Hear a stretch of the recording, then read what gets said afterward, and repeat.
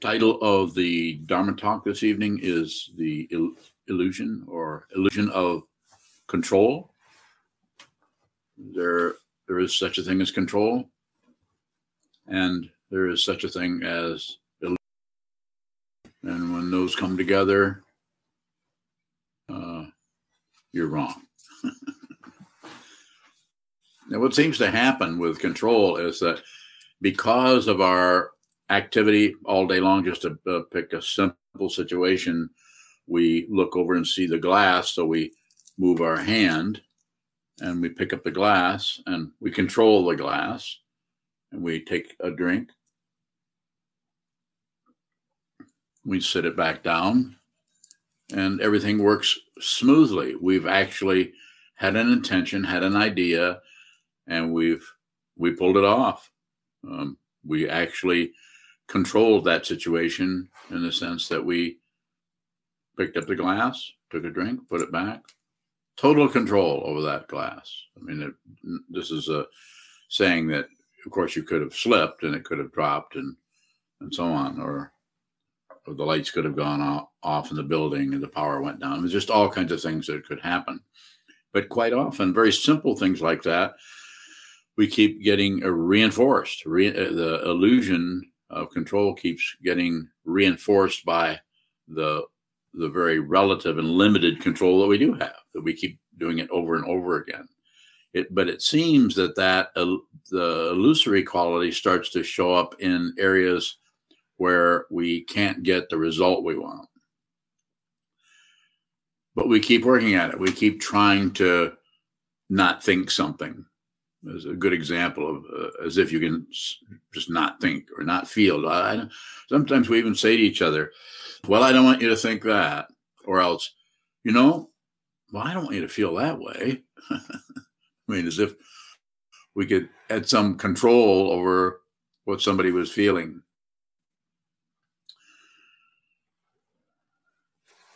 So the idea with the topic here is to encourage you to look more closely at the very nature of control, the very nature of what happens in the mind when we are endeavoring to exert some kind of say-so or control or create some kind of an outcome.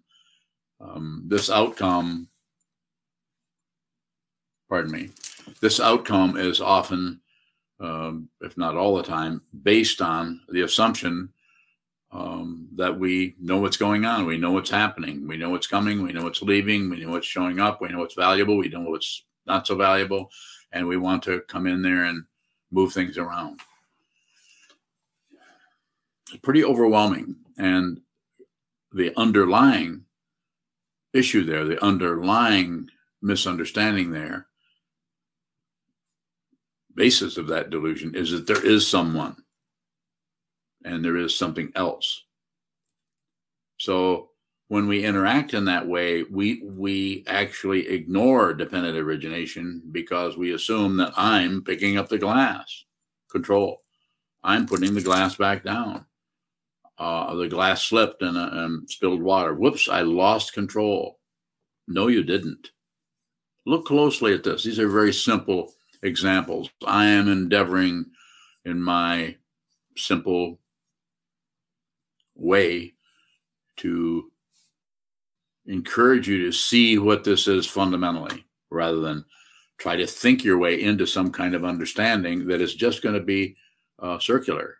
Or if not circular, it may look, as I sometimes say, it look like a straight line, look like you're going right towards it, but you notice that you never get to it because there's another turn to make. Well, I've almost got it. If I can understand, the thinking process is powerful that way.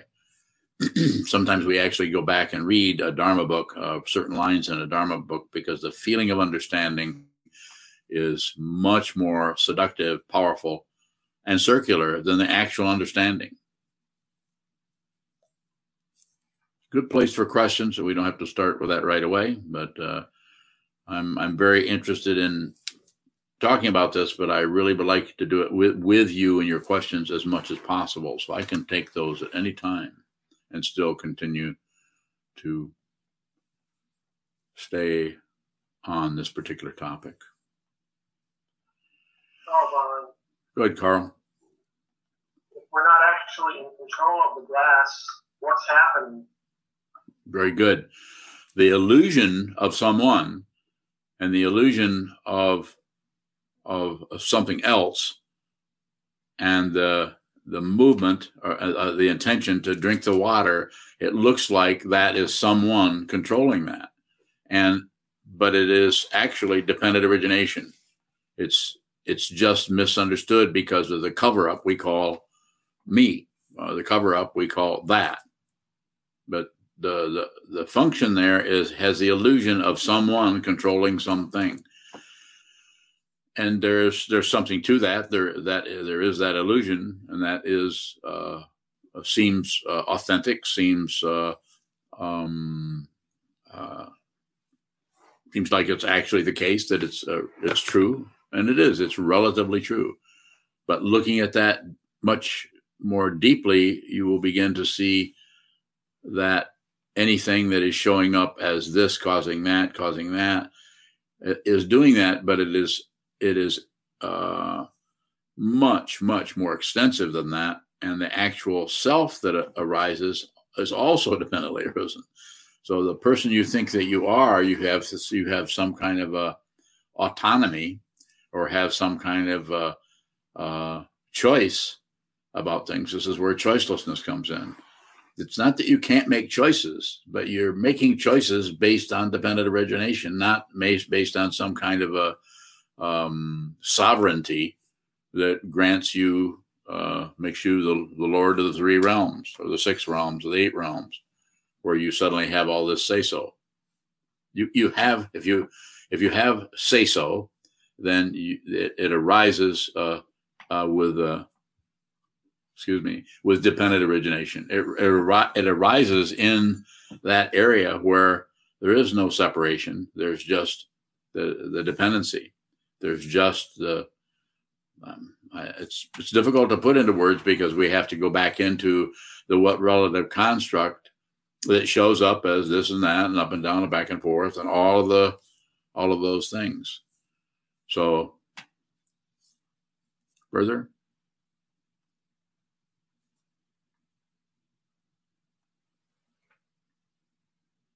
Teresa Bowing. Teresa. What is it about thinking that we understand the Dharma that's so seductive? Bowing.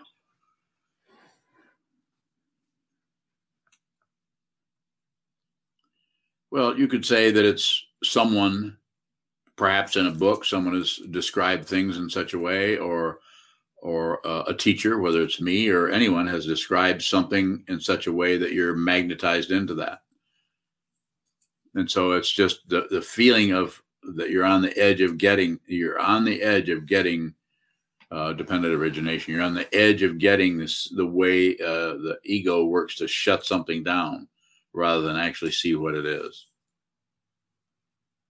Or the way that grasping, we're beginning to see that the way grasping is actually empowering some kind of assumption about a self who wants something else.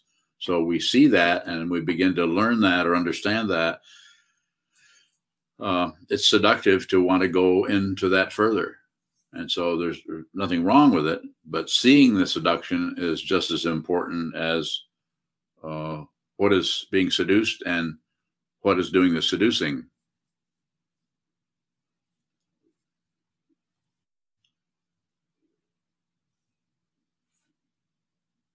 Junshu Bowing. Junshu. Is there anything we can do that does not reinforce illusion or ignorance? Meditate. Have to do a lot of it. In other words, pull the plug on the food processor mind that's chattering constantly and grinding this and grinding that and spitting this out and taking this in, whatever. Metaphor only goes so far. But hold still, sit down, hold still, and watch the movement. I'm sure you noticed, or maybe not, but more than likely you have noticed the less you do, the more you see about the nature of your mind, and you see about the distressing way in which thoughts kind of take over. They might take over in such a way that is not that difficult. It might be a way in which may not be that particularly threatening. And then depends on the person and the timing and all the other considerations, all the situations that come and go. It could be really, really difficult to sit down and hold still and watch what moves. Some of the meditation approaches are actually meant to help you stay there for as long as possible. So they'll give you things to do. What I give you to do is watch what moves. I don't necessarily recommend that you pick out something that's fairly stationary and watch that, or something that has some kind of a pulsating rhythm to it, like the breath, and watch that. You could, and you might, if you follow the instructions as I talk about them, and many others talk about them, just watch the movement. If you do that, you might watch the breath for a while. You might or you might observe or receive the sound of birds in the trees, or someone next door starting up a snowblower. It could be all kinds of, the fastening down on anything gives the illusion of training the mind, when actually it's just a deliberate ignorance of everything else. I'm not trying to correct anybody's meditation practice or any meditation teacher. You should, if you feel more engaged with practicing in a different way, then go ahead, do that. I'm just saying that I've done quite a few different kinds of meditation. This seems to be the one that actually is radical. Not that in ancient cultures it wasn't necessary to take 3,000 or 4,000 15-year-olds in ancient India, which it looks like that was what was happening, and give them something to do rather than just watch what moves. Follow the breath or close the eyes and scan. This is it's a softer, more accommodating way of working with the mind, but not interested in promoting that. Shisho. Shubhavani, going back to Carl's question, is it worth the while or valuable to remind ourselves of the dependent co-origination when we either have a feeling of control or lack of control?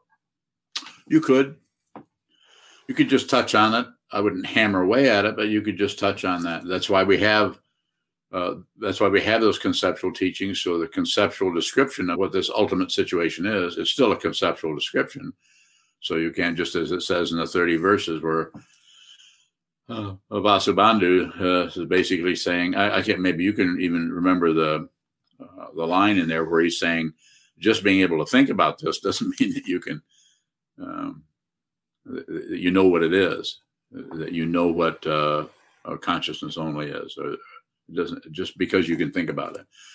But that being said, we still need to have some reminders. This is why, like it teaches 7 points of mind training, all the 59 slogans there, some of those are kind of geared towards a different time, a medieval time when society was different.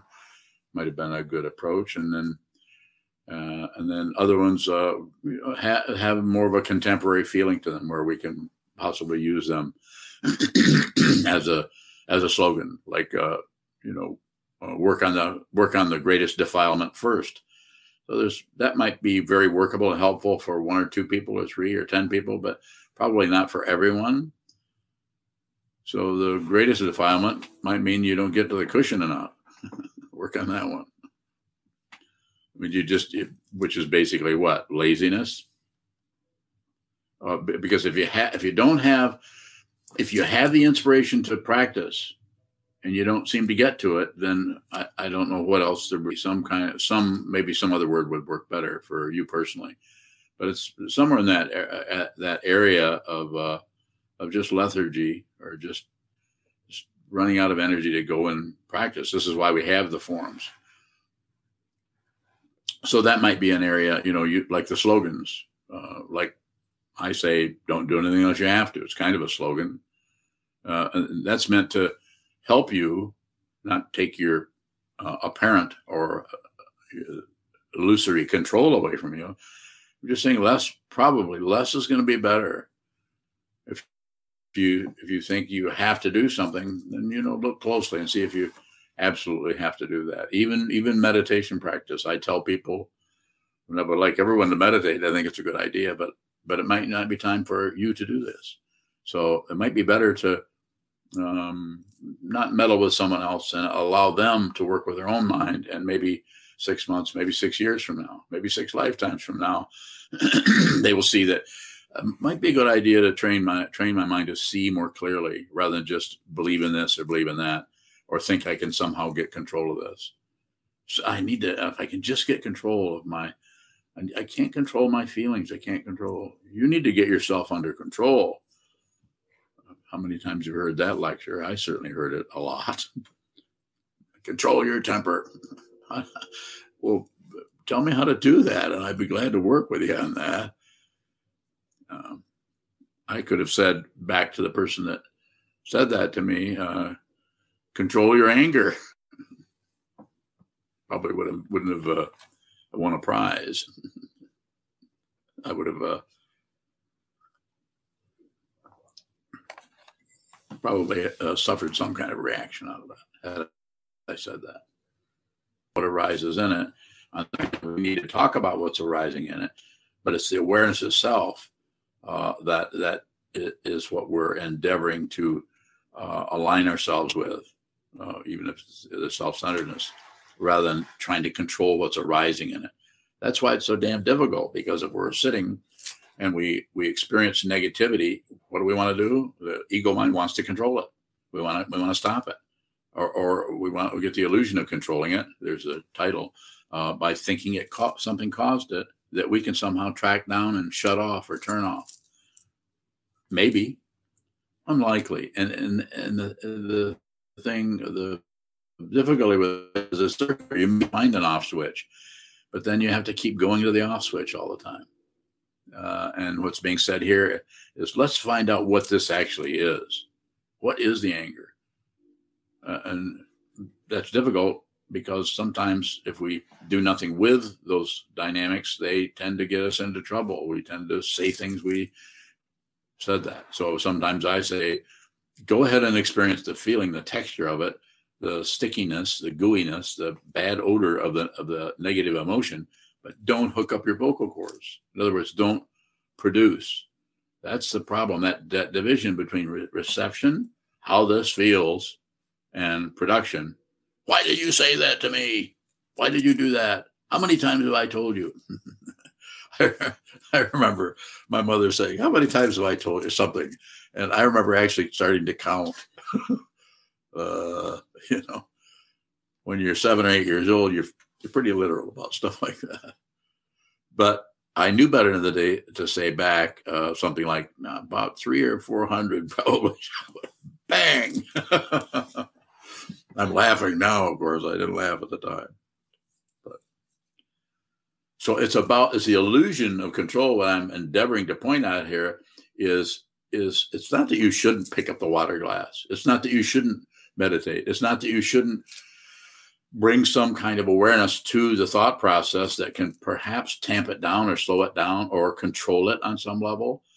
But it's also very easy to jump into, to abandon your awareness practice and jump into looking for buttons and handles and levers to control things, or who caused it? Why do I feel like this? Why am I feeling this way? Not a good idea to ask that question. And I've said, I think years ago, I gave a series of talks on the what questions and the why question. And the why questions would just introduce you to the nature of circularity.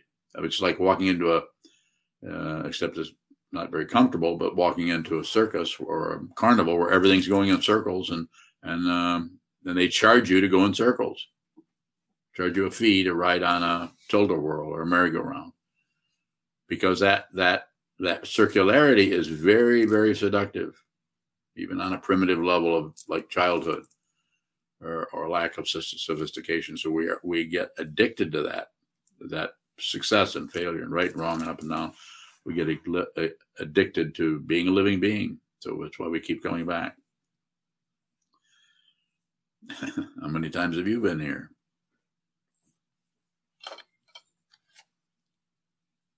At some point, you might say, I've never left. You're bowing. Yes. When meditate, even if I see something, it seems like there's a lot more that's still hidden. How is all of that hidden stuff, how is looking at that not reinforcing something? So I can deconstruct that a little bit by saying a couple of things. The way you're describing it, I'm saying the downside is there's a lot of hidden stuff, but the upside is you're aware of there's a lot of hidden stuff. And your comment isn't what it is. It's just that it's hidden. That's awareness. And that's when I would say, as your meditation teacher, is just keep sitting.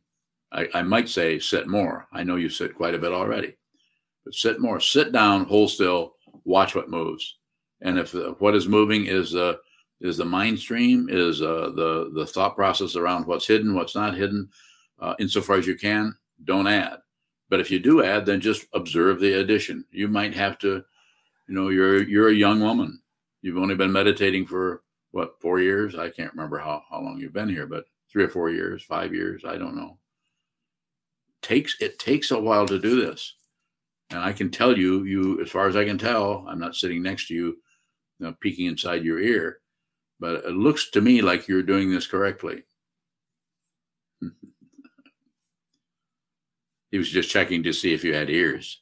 But it looks to me like you're doing it right. I know you have some difficulty. Everyone does. There's a person here that I talk to personally that doesn't have some kind of abrasive or difficult aspect of their consciousness arising. I mean, and which most people, it's so easy. It's so this relative world is so seductive. The mundane path is so seductive, in spite of all the suffering that goes with it. We quite often will just say, I'm just not going to meditate. This is not working. The spiritual path doesn't work. I'm not getting anywhere. I think I'm just going to go back and find another kind of community, or another kind of, or go back to my family, or go back to do something else. Any number of things. Take up belly dancing, or some other hobby. But coming down and sitting down and holding still and watching the attachment we have to everything. Watch the attachment we have to being correct. Watch the way we try to get rid of the attachment by pushing on it or pulling on aggression. We have passion, and then we have aggression. And then we have passion, and then we have ignoring, and then aggression. Or then we have, it just goes on and on. I needn't go into all kinds of descriptions. So it's about the awareness. And the hidden quality that you describe is the very nature of awareness. It's hidden. You can't find awareness.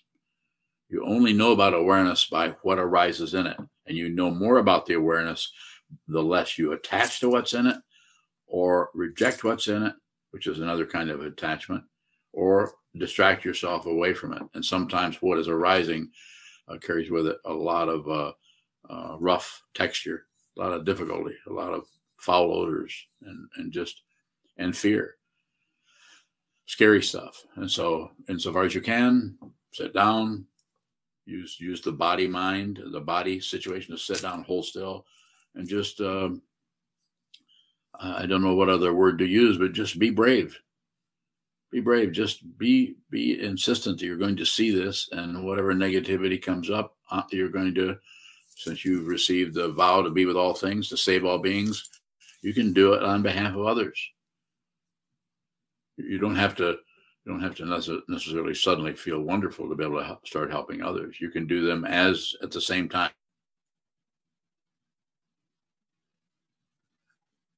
Just observe the hiddenness, and then observe that there's some aspect of that starts to reveal itself, and then it might turn away and go back into some kind of hiding again.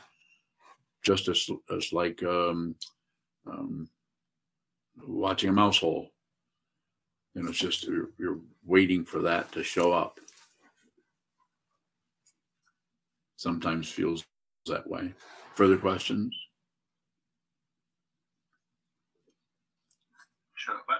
Shadow bowing. There's a line in the Four Reminders that's coming up for me. When death comes, I will be helpless. And I'm wondering, why is it bad to die thinking that we have control?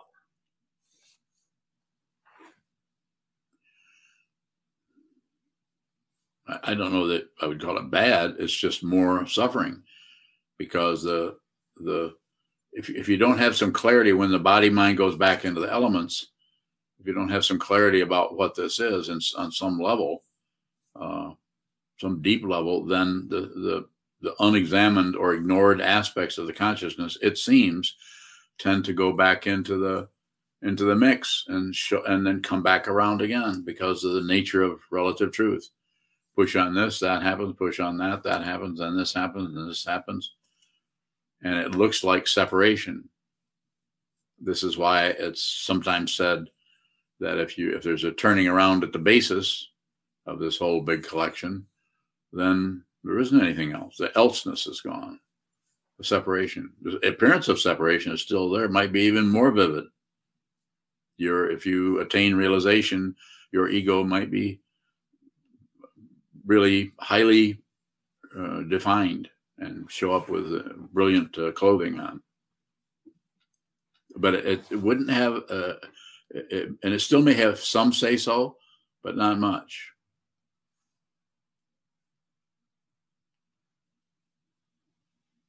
Nice show, bowing. Nice show.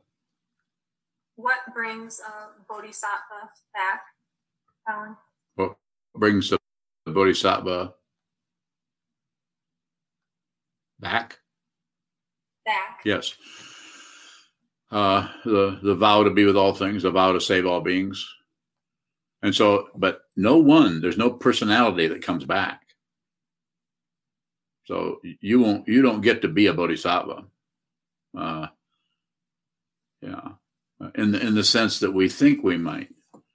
All of the separations that show up as success and failure, right and wrong, up and down, and life and death start to lose their polarity. And this is why the ego mind is so frightened, because it knows that it operates out of polarity. It operates out of success and failure. It operates out of materialism, psychological, spiritual.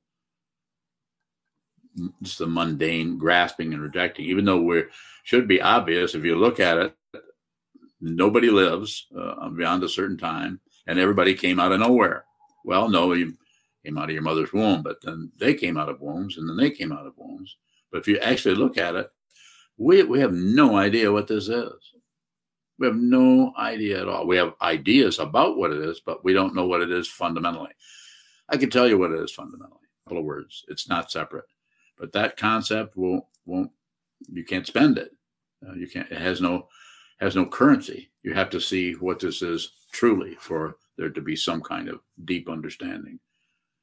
So you say, "I vow to be with all things. I vow to save all beings. I vow to put everyone." This is the vow that transcends karma. And what does that mean? I don't know. Ask me some questions about it. Then we'll both know. But it's just traditionally talked about that way, because basically what you're doing is you're stepping outside of your own, or you're endeavoring to. You received a vow, and that's kind of a promise, or it's kind of I fully avow all of the wrongdoing, and now I'm going to receive the vow to save people, put others before myself. That's not easy to do that. Put others before yourself. How about me? How about me? Well, we're not saying that you have to ignore what you need. Of course, you don't need to do that. You still need to eat and sleep and take care of yourself. or you're not going to help anybody. And that help to other people may show up as just stop meddling with them.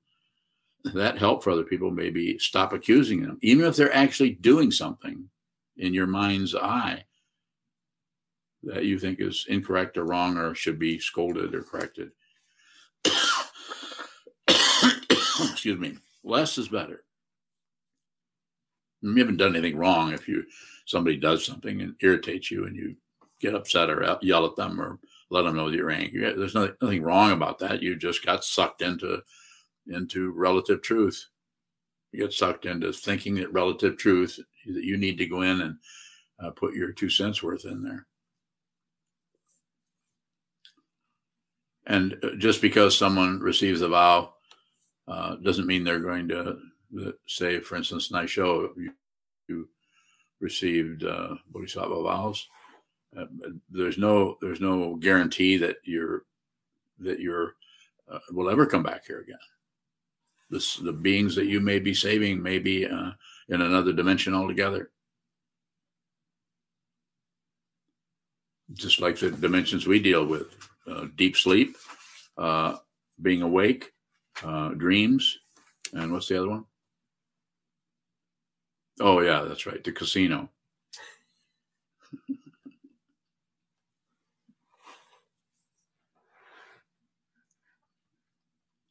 It's actually the intermediate state, or the bardo. And then, there probably are more of them. I think those are pretty classical ways of talking about it. And so my motivation to talk to you about this is to like I've said many times, I don't know what it is, but I see it. And if I were going to describe it, I'd say it's not separate. There's no two things anywhere. And it's not even an experience any more than my tongue in my mouth is an experience. It's my tongue. There's no coming and going of that experience. My awareness may be out here in the world, or might go to my tongue, or my awareness may go to what I've been training myself to see for decades is what's moving. And that may be my thought patterns. And the thought patterns can be strange or ugly or aggressive or whatever. I don't care. I'm not concerned about what is arising in the mind anymore.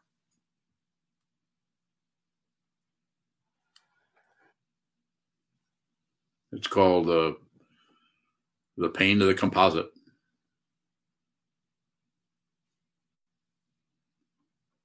What I'm talking about here is something you believe. I constantly say, don't believe anything I'm saying. But if you're listening to me, most important thing is to use the structures that we've set up, that I've set up, that you've helped me set up, that we've done together as a community. And we're doing this moment with this particular kind of gathering. And we do on the Open Heart Project is starting to become quite a community also, because it's been happening 5 days a week, just about since last April, I guess.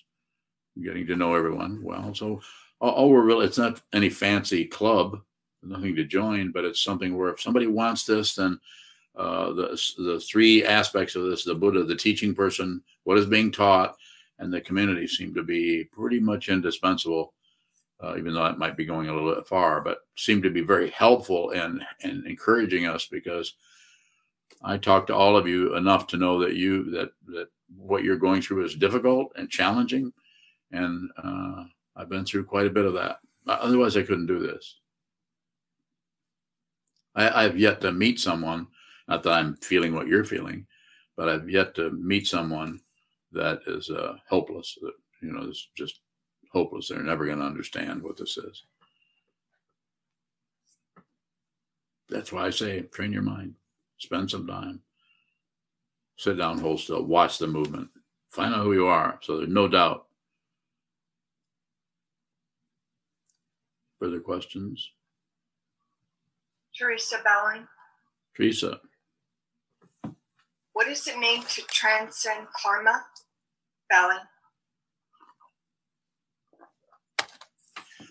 Well, the karma is still happening. The karma is still showing up and disappearing and turning left and turning right and painting itself blue, and it's still happening. But there's no person, so there's no one left who is at the mercy of the karma. That's the first part of it. So it's called emptiness. And then the second part of it is that which has been seen is not separate from what one is seeing. So there's no separation between, even the dependent origination is beginning to lose its indictment.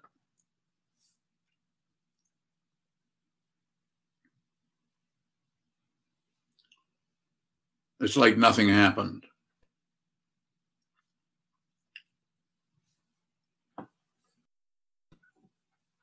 June Shubowing. There's a question from She Gets. Very good. She gets. How do we choose to come back as human beings? Bowing.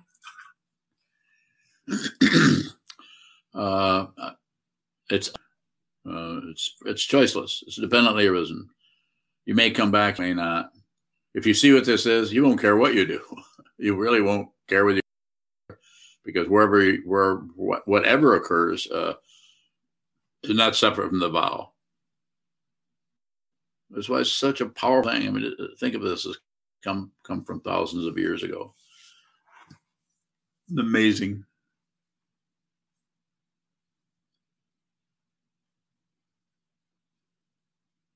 Further questions? You have a question? I was just reflecting on Shigetsu's question. It's like, is there a checklist next to our bed when we die that says, okay, yeah, I want to, and do we get to pick the kind of human we come back? Yeah, I want to come back as a girl. I want to be taller. I want to come back. Yeah, I can see why you'd want to be taller. Yeah, I want to come back as a girl. I'm going to tell you why.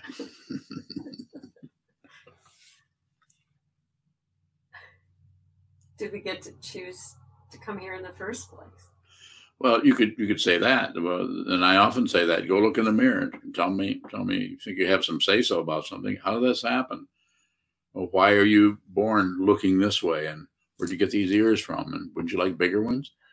And what you didn't choose your mom or your dad, whatever. But if you if you go into deep consciousness, then the stories that arise in working in the intermediate state as an active excuse me, conscious communication. So you may find all kinds of stories.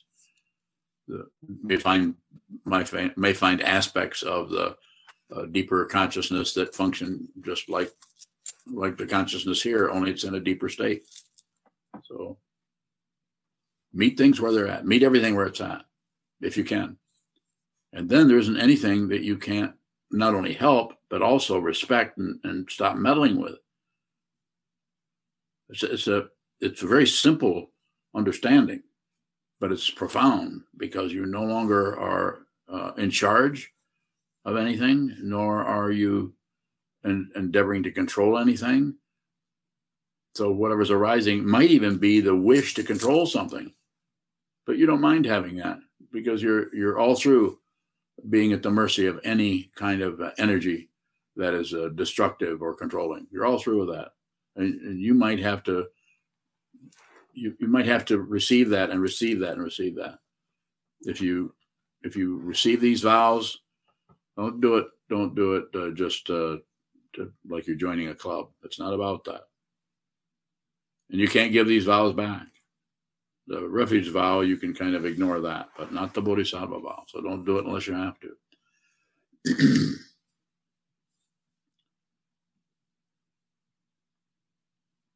Sun Shu bowing.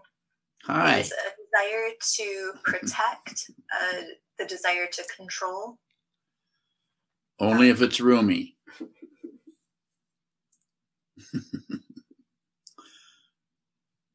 Yes, it could be.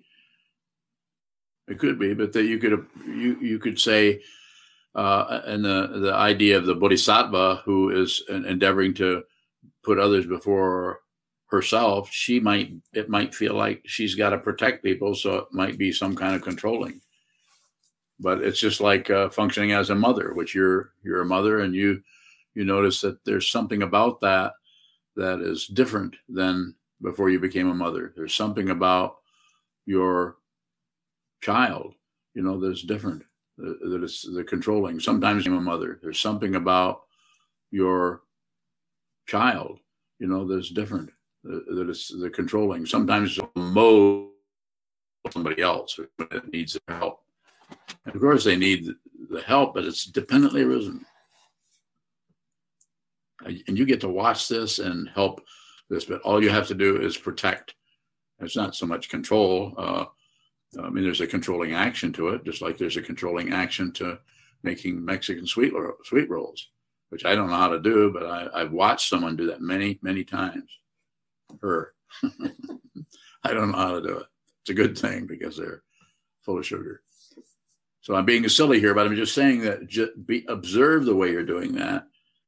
And we've talked about this a little bit before as the fundamental thing, protect the young person from danger, but don't get in the way of their, if you can, don't get in the way of their being genuine with whatever they're running into.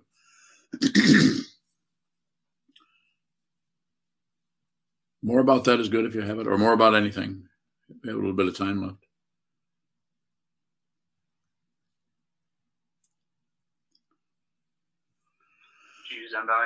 It seems like sometimes the negativity seeps out of form in ways other than speech. Is not hooking up our vocal cords the best we can do? So that particular way is because once you start saying something, if there's other people around listening, or if you're doing it in a room by yourself, it kind of manifests the whole thing. So then then the causes and conditions that arise out of that just seem to be more solid, I guess.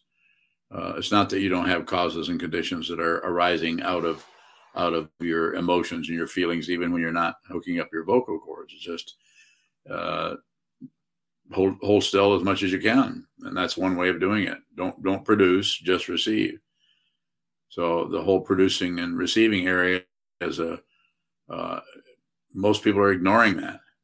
Most people don't, even people who are meditators are. It depends on the technique, depends on the teacher, but depends on so much. But receive as much as you can, and then really doing that. Then you need to produce. You will. And yes, to go back to your question, you are doing some more workable, and it's more respectful. Sometimes I'll walk by somebody that I know is having a difficult time, and I can feel that. Not that I'm particularly sensitive, but I can feel they're having a hard time with it. They're just not saying anything about it.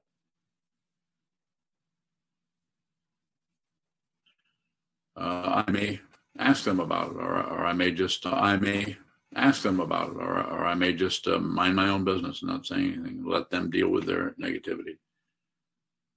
More about that, Giuseppe, if you had it. If I missed the import of your question. No, that's helpful. Thank you.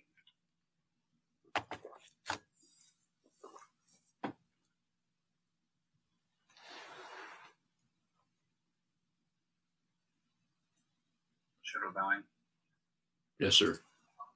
Kind of like with Senchu's question, but I'm thinking of the context of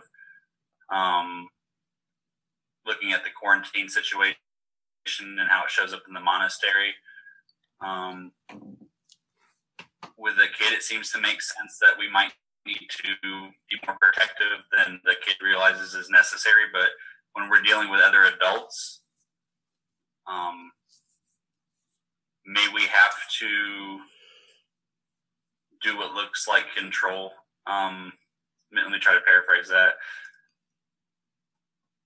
Yes. If we're in a role of authority, like to try to protecting how people feel like they need to relate to the situation. Oh, absolutely. People are going to take whatever you do, and they're going to think about how that looks. You can't help it. So again, just to be more clear maybe about this, I'm not saying about you can't control stuff or don't control or mind your own business all the time. There are times if you're basically keep your hands in your pocket then there are going to be times when you need to reach out. But if you're working with your awareness, then the causes and conditions that are there, then you begin to work in harmony with dependent origination as an aspect that is, it may feel very personal to someone who doesn't have mind training or has very little, or they have areas of that are still very unclear, and there's a lot of confusion going on there. But if you do nothing unless you have to, then at some point, if you just watch the situation, eventually you have to do something about it. It's choiceless. But if you don't, when I say don't do anything unless you have to, I'm not saying ignore it. You respect the confusion. This doesn't mean agree with it. It's difficult because they can play. So, like in your example of the COVID, less contact with other people is pretty good. It's kind of as far as issues or problems socially, it's probably the ideal thing for a monastery. We've been socially isolating for 2,500 years. Stay away from the confusion of the marketplace and sit down, hold still, see the fundamental nature of the mind that we just take for granted that we're human beings. We are not. We're manifesting this way, but who we are is not particularly human, nor is it something else. Find out your true nature, and begin to enjoy your life, even the difficult areas of it. Shadow bowing. Can we work with that harmony of dependent origination when we're still functioning out of our preferences and feelings? It begins to happen when you also aren't able to come in and actually just allow them to be what they are. You're kind of caught on a hook there. And I would say this is called the path. That's what it feels like to build this raft. It's difficult. And each person needs to approach it with their own bundle of hopes and fears and various ways that karma from past lives, just to have a way of talking about it. I don't know if there's past lives or not. Probably something that we would call that if we knew more about it. Maybe someday we will know more. But anytime you know more, it's in terms of information. The kind of knowing I'm talking about is wisdom. There's no information in wisdom. This is when you probably heard of this before, that everything, what was in the Nisargadatta Maharaj said, all knowledge is ignorance. It takes a little while to contemplating that, to realize what he's saying. He's not trying to do away with medicine or nuclear physics or anything else. He's just saying that if you know something, you have to ignore everything else. Sometimes called limited knowledge. What is unlimited knowledge? Find out.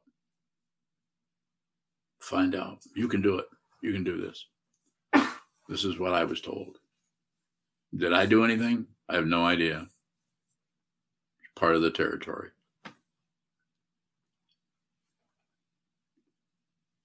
Further questions? Maria Babik. How the confusion in our minds is different from the confusion at the marketplace? Well, the confusion in the marketplace is seductive. The confusion in the mind is seductive. but in the marketplace, because the body is in motion, the reality of that is extremely intense. So therefore, we are called into pushing on this and pulling on that, and someone threatens us, and we threaten them back, and then we're hungry, and so we need this or need that. We need food, it's just hooked up with the whole body-mind complex, which is not separate from the mind, not separate. And so when we sit down and hold still, then the very confusion we were experiencing in the marketplace, another version of that happens in the consciousness. But by doing that, then the awareness or the space in which that occurs, it starts to become more clear what is actually happening. We're actually beginning to see the fundamental nature of the mind. This is where teachings like Vasubandhu, if you read that, or if you read the teachings of the Yogacara teachings on the 8 consciousnesses that breaks things down. If you read the teachings on the 5 skandhas, form, feeling, perception, concept of the thinking process, and the 6 sense fields and their objects or consciousness. Looking at that and breaking that down conceptually helps us see that this is all manufactured. This is independently arisen, and there's no one there. There's no being there.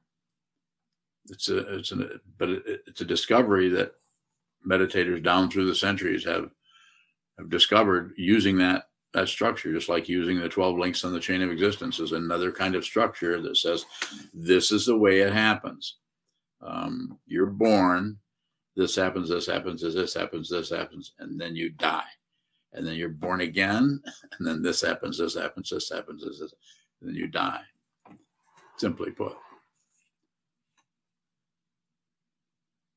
So it's different in that you can't really train yourself if you're in the marketplace. All you can do is buy stuff or sell stuff.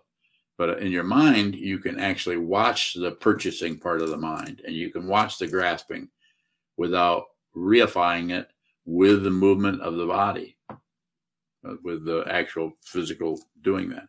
This is why I teach, if any of you have seen or listen to me talk about, about a 4-hour block sitting.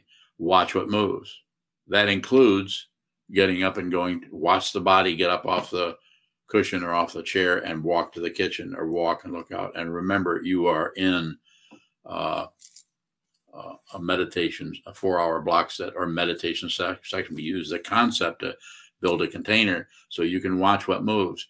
Interestingly enough, some people in a block set can just sit down and sit there for 4 hours. That does not mean they're enlightened. That means what they're working with is a different nature than others. Quite often, all of the macho stuff that the Zen tradition or the Tibetan tradition lays on people comes out of past centuries. We don't have to do that. We can actually respect people. People are all confused in different ways. We can meet them where they're at. Some people are ready to meditate. Some people are not. Some people are ready to or can sit down and do block sitting, and you can just sit there for the whole time. It's not a credential. It's not even a credential to do more block sets than anybody else. Although, don't I pay people when they do that? Yeah, I send you Monopoly money. $1 for every block set. No, it's just valuable to hold very still, hold as much still as you can without warfare. Makes sense. And then if the warfare, the tension or the control thing of ego wants to come up and get a credential, I controlled myself, I stayed there the whole time, I'm very disciplined, or whatever it may be. You may not be saying that. But I would say no, stay there as much as you can without struggle. But if a struggle shows up, then move the body. But as soon as you can, move right back. You'll find that you'll spend a lot more time on the cushion that way than you will if you struggle with it. Because if you struggle with it, you just won't block set. You just won't do it because it's too frustrating. So meet everything where it's at. That's difficult. If you've not met yourself where you're at, it's going to be difficult to meet not only everyone else, but any other negativity that shows up in the world, including coronavirus. Maria Bowing, thank you. Does having clarity about confusion affect the confusion in any way? Yeah. It can't get any. The confusion can't get any. Can't get any nutrition or any energy from just consciousness, just awareness. So that doesn't mean that it's not hooked into other areas that perhaps you are not so clear about. But you have to start somewhere. So start with, in my situation, I started with intense anger and depression. With an intention, I'm gonna see what this is. No. Junshu? Go ahead. There's a question on YouTube from Zach. Okay. Can you speak on the interaction between materialism and the illusion of control? So materialism, it's a pretty broad question, but it's the illusion that we somehow can, get our shit together. So there's an illusion that we can, if we just keep working, we're going to somehow, and society and culture is ready to buy into that with you and say, yeah, you can do this. You can, and don't misunderstand, I'm not against people going to college or getting a degree or starting a business you could do all of that. The only thing I would say is train your mind too. So I don't know if I can speak to it. I'm just saying it's seeing the illusion takes mind training, a lot of sitting meditation. But there's still your particular relationship to what we're calling may show up differently than someone else. So, but there's no, I'll say it as clearly as I can. There's nothing to correct. Nobody's doing anything wrong. Good and evil are just very, very harmful and very not useful ways of working with anybody, whether it's other human beings or right and wrong, good and who's got the best meditation practice, or have no interest in that at all. Somebody recently asked me through a text, asked me if I had permission from the Soto Shu to even establish the Order of Immediate Light. And of course I said, no, they're going to let me do that. So, yes. Are we done? We're done. Okay. Huh? We can dedicate the merit. Okay. Thank you. Thank you very much.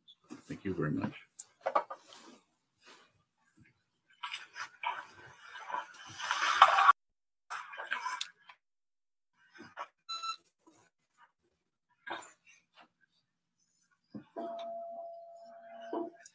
May the merit of this penetrate to all places, so that we and every sentient being together can realize the Buddha's way.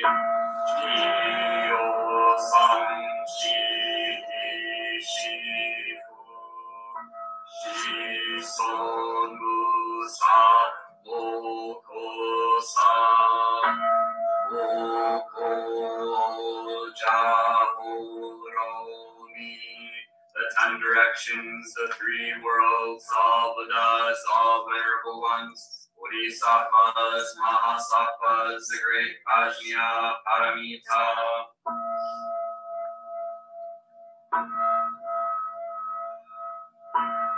The Buddhas and Bodhisattvas, the 10 directions, the 3 times, please hear us, please come down, not the light, protect Sokakoji Buddhist Temple Monastery. Our Sangha, families, friends, and visitors, heal everyone who is unhappy, sick, or suffering, and fill them with light.